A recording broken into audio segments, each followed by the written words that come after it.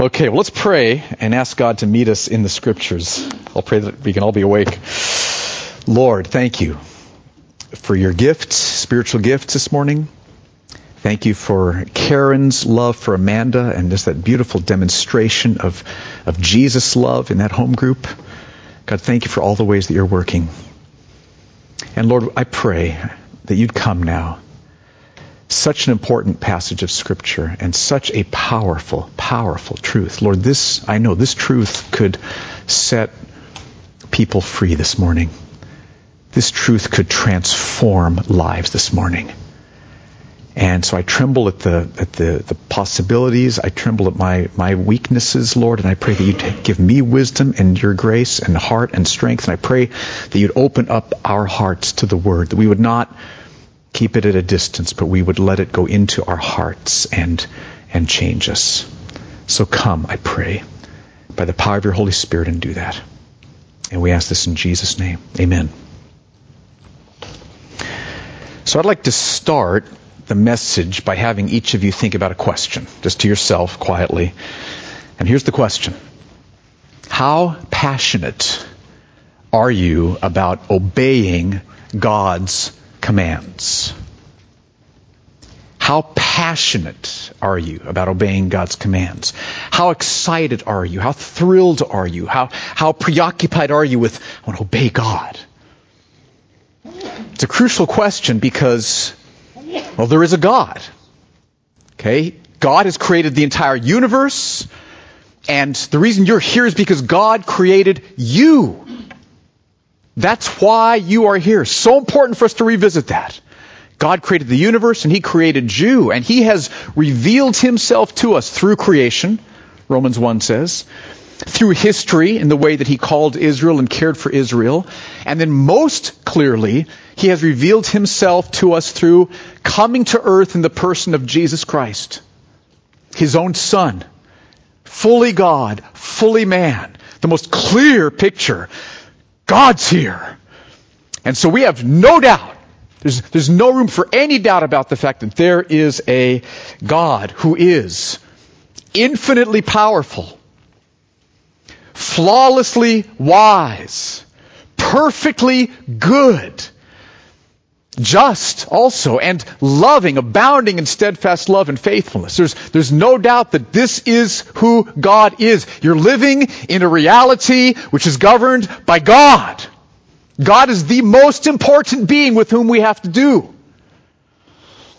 And God has clearly communicated to us by giving us a book, the Bible, His words in this book. And in this book, God has given us commands. Not suggestions, not recommendations, not opinions for you to consider. In great love and flawless mercy, God has given us commands in His Word. So, how serious are you about obeying God's commands? Let me throw out a couple, just to have you think. Ask yourself, how passionate are you about each of these commands? Ephesians 4:32. Be kind to one another, tender-hearted, forgiving each other. Matthew 28:19. Go into all the world and make disciples. Joshua 1:8. Meditate on the Word of God day and night. 1 Peter 4:7. Be devoted to prayer. Ephesians 5:25. Husbands.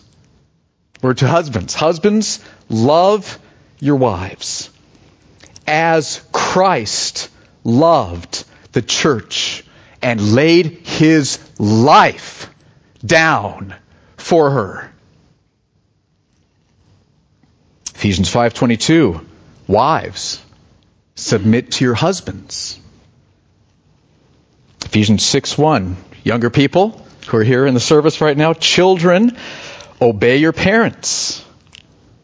Hebrews 10:25. Do not neglect to meet together. So these are commands given to us by the God of the universe in His Word. And so honestly, Ask yourself, how passionate are you about obeying those commands? How thrilled are you? How excited are you? How energized are you to go through the day obeying God's commands? Now, the reason I mention that is that I think we all, probably, knowing me, knowing you, we probably all need to grow in that. Have more passion, more excitement, more thrill about obeying God's commands. And in today's passage in Psalm 119, the author not only tells us that he is passionate about obeying God's commands, he tells us why. And I'm praying that God will use this passage, these 8 verses, to be like an explosion in our hearts of passion for obeying God's commands. So let's turn to Psalm 119. It's verses 57 through 64 is where we are today. And if you need a Bible, we'd love for you to have one to look on with. Very important. So don't be bashful. Raise your hand. We want to give you a Bible to look on with as we study this passage. And in the Bibles we're passing out, this is on page 513. Psalm 119, verses 57 through 64, page 513 in the Bibles we're passing out. And what we see in these verses is that the author is passionate about obeying God's commands. So let's read them, and then we will dig in more deeply. Start with verse 57. The Lord is my portion. I promise to keep your words. I entreat your favor with all my heart. Be gracious to me according to your promise. When I think on my ways, I turn my feet to your testimonies. I hasten, means hurry, and do not delay to keep your commandments. Though the cords of the wicked ensnare me, I do not forget your law.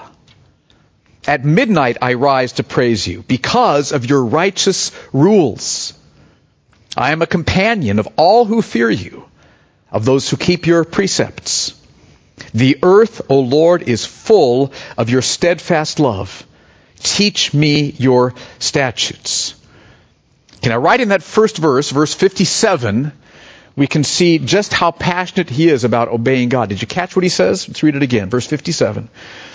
The Lord is my portion. And then get this next line. I promise to keep your words. Have you ever said that to God? Now, he knows that it's not possible for him to be free from sin for the rest of his life. He's not promising something foolish here. What he's promising is, God, I see your word. I'm all in. I understand what you're saying to me. I'm not perfect. I'm not sinless. But I'm not clinging to any sin, saying, well, I'll obey that one, but I'm not going to obey this one. I'm all in. My life is submitted to your word. By your grace, God, by your mercy, I promise to obey your word. By your grace, by your mercy, as you enable me, I promise to obey your word. That's what he's praying here. So, can you say that in your heart right now? God, by your grace, through Jesus Christ alone, but yes, by your grace and through Jesus Christ alone, I promise to keep your word. Again, you're not promising perfection. That would be foolish. But you're saying, I'm all in. I want to obey every command. There's no command I'm saying, no, not that one, but all 9 out of 10 is good enough, right? No. I'm all in. Every command I want to obey. There's no area where we're saying I'm trading off with God. So can you say to God, by your grace, I promise. By your grace, I promise to keep your word. Can you say that?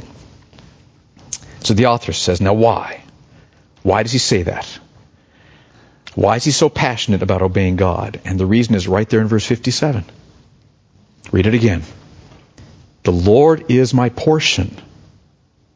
I promise to keep your words. So it's because the Lord is his portion, therefore he promises to keep God's words. What does it mean that God is your portion? It means that God is everything that he needs. Everything he needs, he knows, is found in God. He knows that when he's fellowshipping with God, when he's in communion, sweet communion with God, he doesn't need anything else. God is his portion.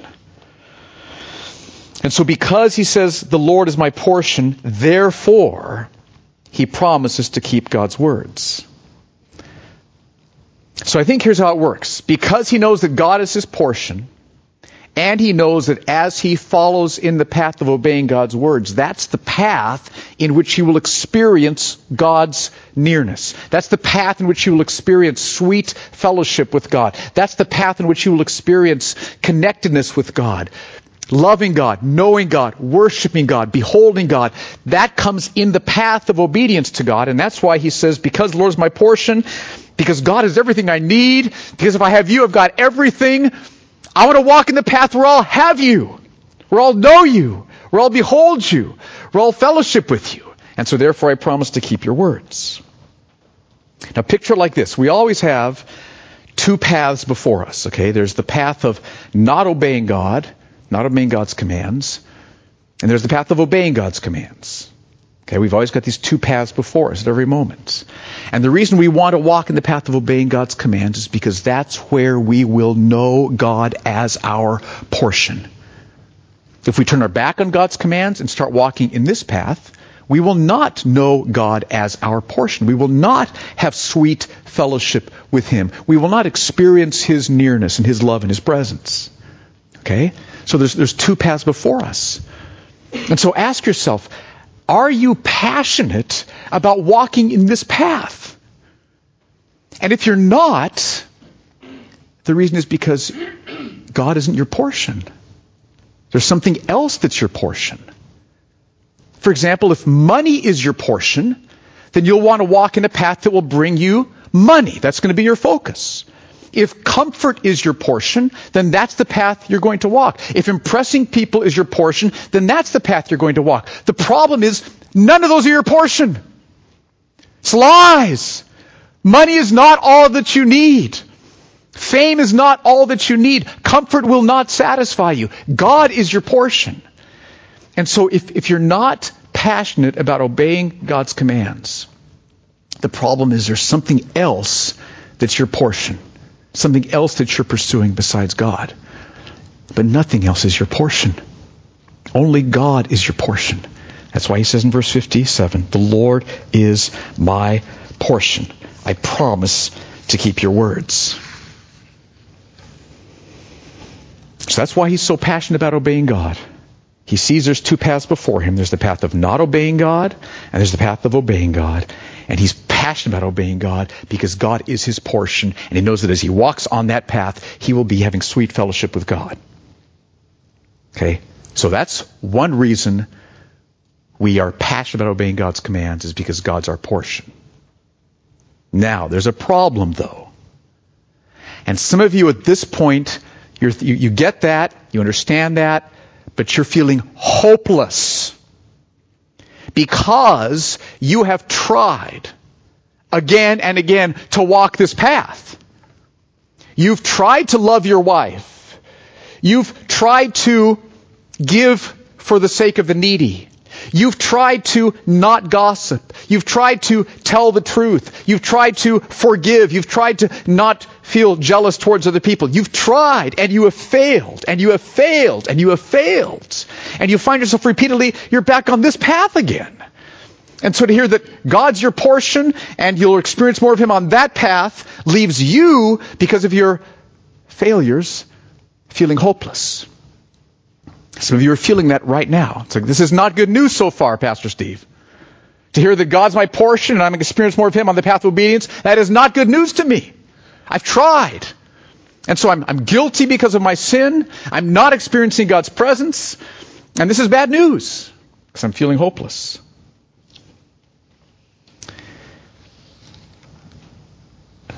The author's not hopeless. He doesn't feel hopeless. He's not sinless. He has failed many times. And he doesn't feel hopeless. So, why? Why is he not feeling hopeless? That's the next question. And the answer is in verse 58. Some of you need to hear verse 57, yes, but you also need to be encouraged by verse 58. He says, I entreat, and that's just a different word for ask earnestly, I entreat your favor with all my heart. Now, by the way, when we read the Bible, don't gloss over phrases like with all my heart. What would you look like if you were asking for God's favor with all your heart? How long has it been since you asked something from God with all your heart? God, give me your favor. I need your favor. I need your favor poured out upon me. Isn't that what you would look like, sound like, if you were asking God for something with all your heart? So that's what he's doing here. I entreat your favor with all my heart. Be gracious to me according to your promise. Now, why is he asking for God's favor? Why is he seeking God's graciousness? What is he looking for from God? And you could just say, well, he's just asking for God's favor in general. Maybe, but I noticed something in the next verse 59. Notice what he says, and see if you agree with what I see in that verse, 59. He says, when I think on my ways, I turn my feet to your testimonies. Now think about what's going on here. Okay, he's thinking about his ways, how he lives, what his lifestyle is like, what he's doing, and his response to thinking about his ways is to turn his feet to God's testimonies. I think that shows that when he thinks about his ways, he sees that there are some areas in which his feet are not turned to God's ways. Do you see that? And so he sees that there's areas where he needs to turn his feet to God's ways. If you look at your ways and your feet are already turned to God's ways, then you look at your ways and you're good. But he looks at his ways and he turns his feet to God's ways, which I think means that he is not sinless. He's not perfect. He has areas of sin in his life. He has areas of failure in his life. In other words, he's just like me. And he's just like you. And what does he do about his awareness that there's areas in which his feet have not been turned to God's testimonies? He entreats God's favor. He asks God to be gracious to him. And I think he's asking for two things in particular. What are the two main things you need when you see that you have sinned? You need forgiveness, and you need assurance of enablement. Okay? Forgiveness of sins and God's enablement to help him obey. And here's why this is so crucial. This is so important for us to get. The reality is that none of us, by our own power, can keep any of God's commands.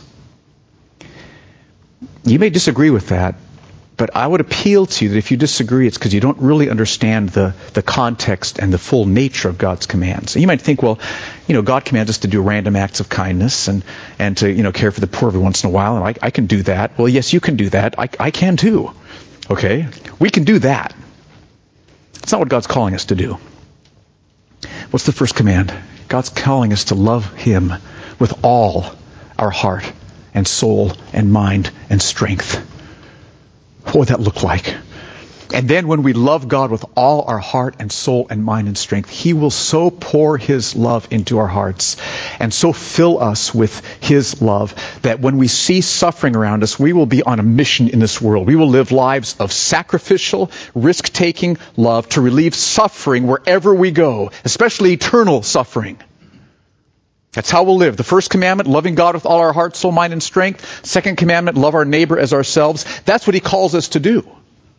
That's what obedience in every other command in this book is in the context of loving God with all your heart, soul, mind, and strength, and loving your neighbor as yourself. That's what he calls us to do. The problem is, because of our sin, we don't love God with all our heart, soul, mind, and strength. We love computer games,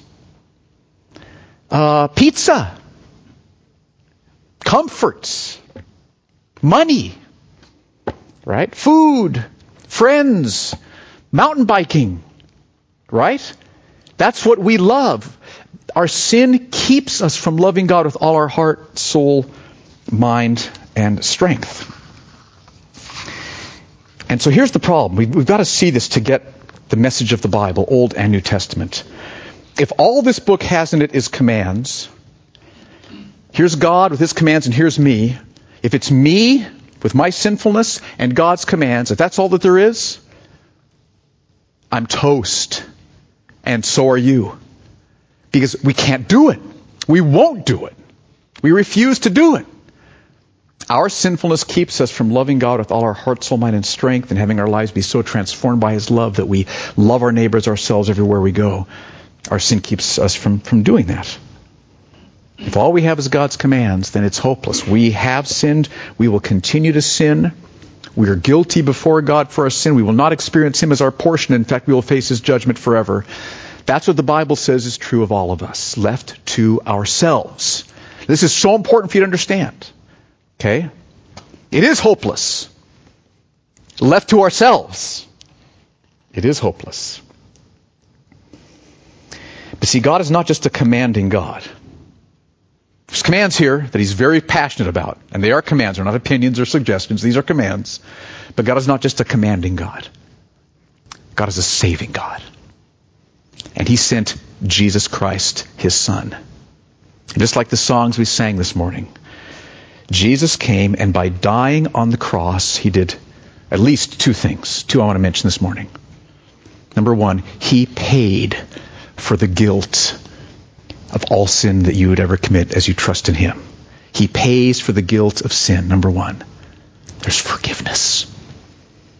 And number two, when he died on the cross, he broke the power of sin. He broke the power of sin, and he paid the price of sin. That's what Jesus Christ did. And so, here's the good news. Old Testament believers, they didn't see this as clearly, but when they trusted God's mercy, they experienced just the same thing we do. We see it more clearly now that Christ has come. But when you turn and you put your trust in Jesus Christ as your Savior and as your Lord and as your portion, when you put your trust in Jesus Christ, everything changes. All your sins are forgiven. All that failure, and that failure, and that one, all forgiven. God forgives you. Past sins, present sins, future sins. Okay?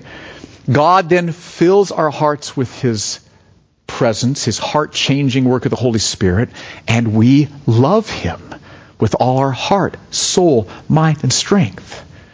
That's our desire. That's our passion. We're not perfect, but yes, we love him more than anything. There was nothing of that before. Now we love him. And when his love is experienced in our hearts, then our lives are changed. And we do love our neighbor as ourselves. We move out to obey his commands, to relieve suffering wherever we can see it, especially eternal suffering.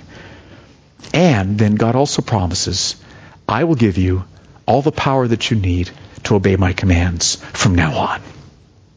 You will always have all the power that you need to obey my commands. So it's not hopeless. Some of you are feeling hopeless. It's not hopeless. You have a God who through his Son Jesus Christ has made forgiveness, has purchased forgiveness for all the sin you'd ever commit as you put your trust in him. All your sins can be forgiven, and by the power of the Holy Spirit through Jesus' sin's power-breaking work of the cross, you'll be enabled to obey God. So here's a formula I want to give you for those of you who are engineers and the rest of us. Okay? It's a little complicated. Portion plus forgiveness plus enablement equals passion to obey God's commands. Portion, seeing God as my portion. If I have you, I've got everything I need. Oh, I want to have you. I want you. And that means walking in this path. So, I want to obey your commands. But I fail so much. So that's right. Second word, forgiveness. Yes, you have failed, and yes, you will fail again. Right? You have failed, and you will fail again. And he has forgiven, and he will forgive you again. And again, and again. And again, and again, and again, and again. So try to obey him. Move ahead, because failure doesn't cost you anything if you bring your sins to the Lord and ask for his forgiveness. You'll forgive me again? Yes. Again? Yes. Stop asking. Yes. Ask for forgiveness, but you get what I'm saying, right? So don't let your past failures make you feel hopeless because I'm guilty, I've sinned against God. Yes, you are, and yes, you have. Move to him and say, forgive me through Jesus Christ. And he's running towards you. I like to say this all the time, like the prodigal son's father was running towards the prodigal son, right? So portion plus forgiveness. Okay, but I've tried before and I wasn't able to. This area, there's just no way. Look at this area. It's a big area of sin. It's a strong area of sin. It's bigger and stronger than me. And Maria Gregg says from Zechariah 4, 6, and 7, not by might, nor by power, but by my Spirit, says the Lord. See that big mountain of sin? Oh, I can never. By His power, He will enable you. He will enable you. He will enable you. So here's the formula. Okay, it's very important. God is my portion. Understanding that through Jesus Christ I have full and free forgiveness again and again and again when I meaningfully come and ask Him to forgive me. And through Jesus' death on the cross, breaking the power of sin and His gift of the Holy Spirit, He will enable me to obey. Now let's take a specific example. Let's say that someone has hurt you deeply. Intentionally, knowingly hurt you. They wanted to hurt you. It wasn't an accident. It was not miscommunication. They meant exactly what they said to you. They hurt you. And here you are. And you are angry. You're hurt. You're bitter. You're bearing a grudge. You're not obeying God's command. Ephesians 4:32. Be tender-hearted, kind, forgiving each other as God in Christ has forgiven you. So someone has hurt you. You are bitter. You're bearing a grudge. You're angry. And you're not obeying God's command. You're not passionate about walking in that path and forgiving them because you don't want to forgive them. Right? Your portion at that moment is it just feels so good just to have imaginary conversations in your mind. But I'm going to say this to them, and then I'm going to really give them a zinger and put them in their place, And you're thinking about this, and you can talk to your friends about them. And did they really do that? Yes, they did that. Ooh, it is bad. You should never like them again. So you're kind of rustling the troops against them, right? Because that just feels so good because they've hurt you. Do you understand? That's what we do, right? Okay, that's why we like the path of not forgiveness, because unforgiveness is my portion. Revenge is my portion. Bearing a grudge just feels so good since they've hurt me. Right? So you're not passionate about obeying, so what do? Here's the formula. See if this works. Understand that through Jesus Christ, God is your portion. As good as it feels to seek revenge, God is your portion, not seeking revenge. God is all you need. Fellowshipping with God. You've experienced this. When you fellowship with God, when you worship Him, when you open up the Scriptures and see who He is and talk with Him and know Him and love Him, the pleasures of revenge dribble away like nothing. And beholding and worshiping God is everything. God is your portion. And when you understand that He's your portion, then you're going to want to walk in this path, okay? Because that's where you will experience Him as your portion. So that's the portion part. But it's also important that we understand that God promises forgiveness. So it's true, you've been walking in this path over here of bitterness and seeking revenge, and you have sinned against God, and you're guilty before God for that. Okay? But He says, if we confess our sins, He is faithful and just to forgive us our sins and to cleanse us from all unrighteousness. And so God holds out forgiveness for you. Every time you sin, God's there saying, forgiveness. Here's forgiveness. If you look to God, what He's doing is forgiveness. You need forgiveness. You have sinned. You are guilty. You need forgiveness. Here's forgiveness, purchased through Jesus Christ. This is God's stance towards His people whenever we've sinned against Him. Okay? Forgiveness. And so, yes, you've been guilty, and you can turn to God, and through Jesus Christ, He forgives. Restoration, nearness. The burden of guilt lifts off. His pardoning love comes on.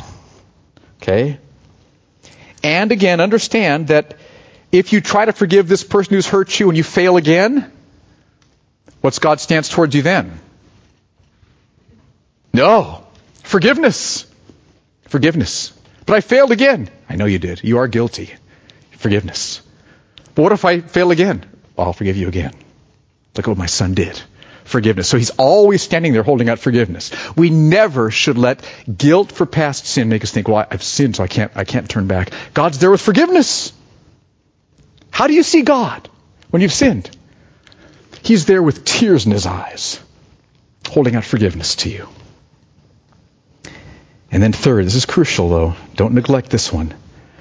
Portion and forgiveness is not enough. We need to understand that God promises enablement. You say, but how could I forgive? I'm so bitter. Yes, and it feels absolutely impossible. And it's crucial to understand that left to you, it is impossible. You can't change how you feel. You can't grit your teeth and ignore the bitterness or go watch a movie and hope that when it's over it'll be gone. It doesn't happen. But God promises to enable you by His power. So pray verse 58. I entreat your favor with all my heart. Be gracious to me according to your word. Change my heart. Fill me with your love. Look at this heart, God. This heart left to myself is never going to forgive anybody. Would you pour your love into my heart? Would you humble me by your mercy? Would you fill me with your forgiving love? Would you help me so see your forgiveness of me that I'm filled with joy and forgiveness for them? I promise you, as you ask God with all your heart for His favor and His grace, His enabling power, as you ask God for that with all your heart, and as you use the means of grace, prayer, scriptures, maybe having some brothers and sisters lay hands on you and pray for you, He will enable you to forgive. You will be astonished to say, this heart is changing. The bitterness is going.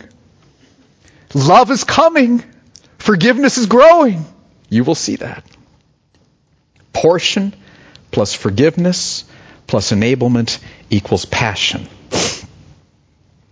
Okay, that's the first 2 verses. Now, got 6 more verses here, and as I read these verses, what struck me is he's describing 6 ways that these truths, portion, and then God's favor in terms of forgiveness and enablement, portion, forgiveness, enablement, 6 ways this impacts him. So let's go through these, and then we'll open up and get some questions out here. So 6 results from believing this truth. First, he looks honestly at his life and turns his feet to God's testimonies. Verse 59, when I think on my ways, I turn my feet to your testimonies. It can be painful to think of your ways. It can be painful to think of your life and your sin, right? It can be a painful thing to do. You look at your life, lacking Bible study, not much boldness and witness there. I'm not really spending time with my kids, okay? It can be painful to look at your life and so you just don't. But when you understand God is your portion, and God offers forgiveness in Christ and enablement through the cross, you can look at your life, okay? A clear evaluation of who you are and what's going on. Because when you do that, you will turn your feet then to God's testimonies. So, portion, forgiveness, enablement helps us look honestly at our lives so we turn our feet to God's testimonies. Second, he hurries to obey. Verse 60. I hasten and do not delay to keep your commandments. Any of the rest of you say, I'm going to, I see that area of my life. I'm going to really get to work on that. Like May would be a good month to start on that one. Anybody say anything like that? Or maybe June, it's going to take some little effort. When you see that God is your portion, that God is everything you need, all you need, and that walking in His path brings you more of Him, and that He will forgive you for your sin and enable you to walk in the path, let's go! Right? Why stay on this path without God as your portion for the rest of March and April? Why would you want to do that? Well, the reason is because you don't really think it's going to happen and you aren't really sure God's your portion. By the way, if you aren't convinced God is your portion, if like this morning that's just like words to you, that's just, like Pastor Steve, that's religious mumbo jumbo, to be honest. What should you do? I entreat your favor with all my heart. Help me see that you are my portion. I'm not seeing it. I don't believe it. I'm much more interested in these other things. And what will He do when you pray that prayer? He will do it. He will do it. You'll see Him and you'll experience Him as your portion. Okay, so we hasten. We hurry to obey. Third, he obeys no matter what the cost. Verse 61, though the cords of the wicked ensnare me, I do not forget your law. So even though obeying God's law means he ends up tied up by the wicked, he's not going to forget God's law. I think the main reason is because God's his portion. Maybe forgiveness and enablement figure in that. I was mostly thinking, if I'm tied up by the wicked as a result of obeying your word, that means I'm still on this path when I'm tied up by the wicked, right? Or if the wicked tie me up, can I still be on God's path and experience him as my portion? You're sleeping, right? Okay. If I'm tied up by the wicked, can I still be walking in God's path? Yes. And if I'm walking in God's path, what am I experiencing? God is my portion. So if I'm tied up by the wicked, that would be hard, but it'd be okay because I have God as my portion. So we got to understand this. Let's say, for example, that obeying God and maybe speaking boldly of Christ costs you a relationship or two. That would be painful, wouldn't it? But it'd be okay because you'll have God as your portion. Maybe obeying God at the workplace means you're not going to do something that they want you to do that's dishonest. And what if that costs you your job? That would be difficult. But it would be okay because you'll have God as your portion. What if obeying God and staying with your spouse costs you pain and suffering and difficulty? That could be very, very hard. But it'd be okay because you'll have God as your portion. Fourth, he praises God all the time. I didn't know how else to put this. Look at verse 62. At midnight I rise to praise you because of your righteous rules. Okay, so because he has God as his portion, his forgiveness, his enablement, he's not feeling oppressed and guilty and it's hopeless. He's feeling joyful. He's feeling liberated. He's feeling confident about the future. So he's praising God. And why does he mention getting up at midnight? I just thought because, wow, you're really happy if you get up at midnight to praise God, right? And so that's what he's doing. He praises God all the time because his heart's been changed. Fifth, he loves those who keep God's word. Verse 63. I'm a companion of all who fear you, of those who keep your precepts. So when you are passionate about obeying God's commands, you love to hang around other people who are passionate about obeying God's commands. Because you will encourage each other. God's your portion. Don't forget. God offers forgiveness. Yes, you failed, but he's forgiving through Jesus Christ. That's going to be tough, but God will enable you. Portion, forgiveness, enablement. You love to connect with people who you can remind of those truths and who can remind you of those truths. That's what we're trying to do in our home groups. Our home groups are gathering of brothers and sisters who are passionate about obeying God's commands so we can spur on each other to love and good deeds, like the author of Hebrews says. And then sixth, last, and maybe most important, he looks to God's grace more than to his own obedience. I think that's what's going on here in this verse. Let me explain it and then look at the verse. It's crucial that we are passionate about obeying God and that we sustain our passion to obey God. But what will sustain your passion to obey God is not looking at your passion to obey God or looking at your obedience or looking at what you've done. That will not sustain your passion to obey God. What will sustain your passion to obey God is looking at God. Seeing God as a God who's overflowing with steadfast love. So he's my portion. Overflowing with steadfast love is my portion. He's forgiving. Overflowing with steadfast love. He's enabling, overflowing with steadfast love. And so if you see God's steadfast love, then that will sustain your passion to keep obeying God. And I think that's what he's saying in verse 64. The earth, O Lord, is full of your steadfast love. I mean, your love is so overflowing, it's like it fills the earth. God is full of steadfast love. And then when he sees that, therefore, teach me your statutes. Teach me your word. Strengthen my trust in your word. Strengthen my enablement to obey your word. So look to God's grace more than to your own obedience. Okay. Questions? What does this stir up in your heart? Oh my goodness, I preached it is 11:30, that's right. Okay, so it's 11:30. Well, I'm not going to do any questions then because but here's what I'm going to encourage you to do. If you have questions, you can email me or talk to me afterwards. But let me encourage you to pick one area in your life in which you've not been passionate about obeying.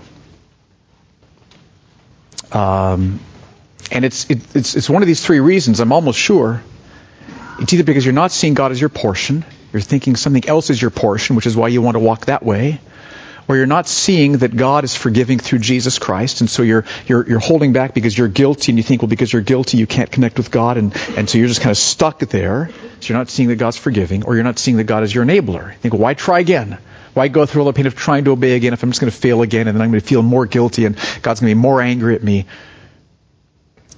Take that area where you're not passionate about obeying God and understand that God is your portion.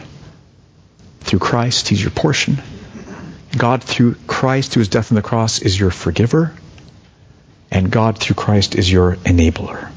Portion plus forgiveness plus enablement even equals passion for obedience.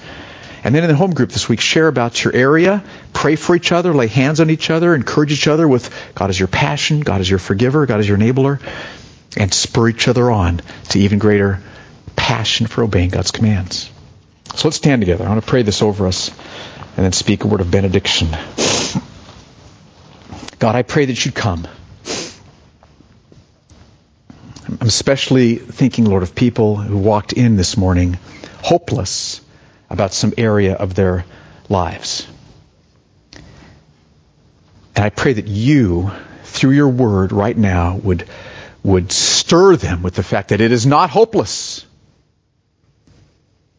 It is not hopeless. Help them to see that you are their portion. You are everything that they need, and that you will forgive through Christ again and again and again and again, and that because of Jesus' death on the cross, breaking the power of sin, you will enable them to do everything you've called them to do. Father, let hope rise. We need hope. Bring us hope, Lord, in you, in the promises of your word, so that we can move ahead then with passion, excitement, thrill, walking your path, obedience to your word, knowing you as our portion. Strengthen that in us, I pray. In Jesus' name, amen.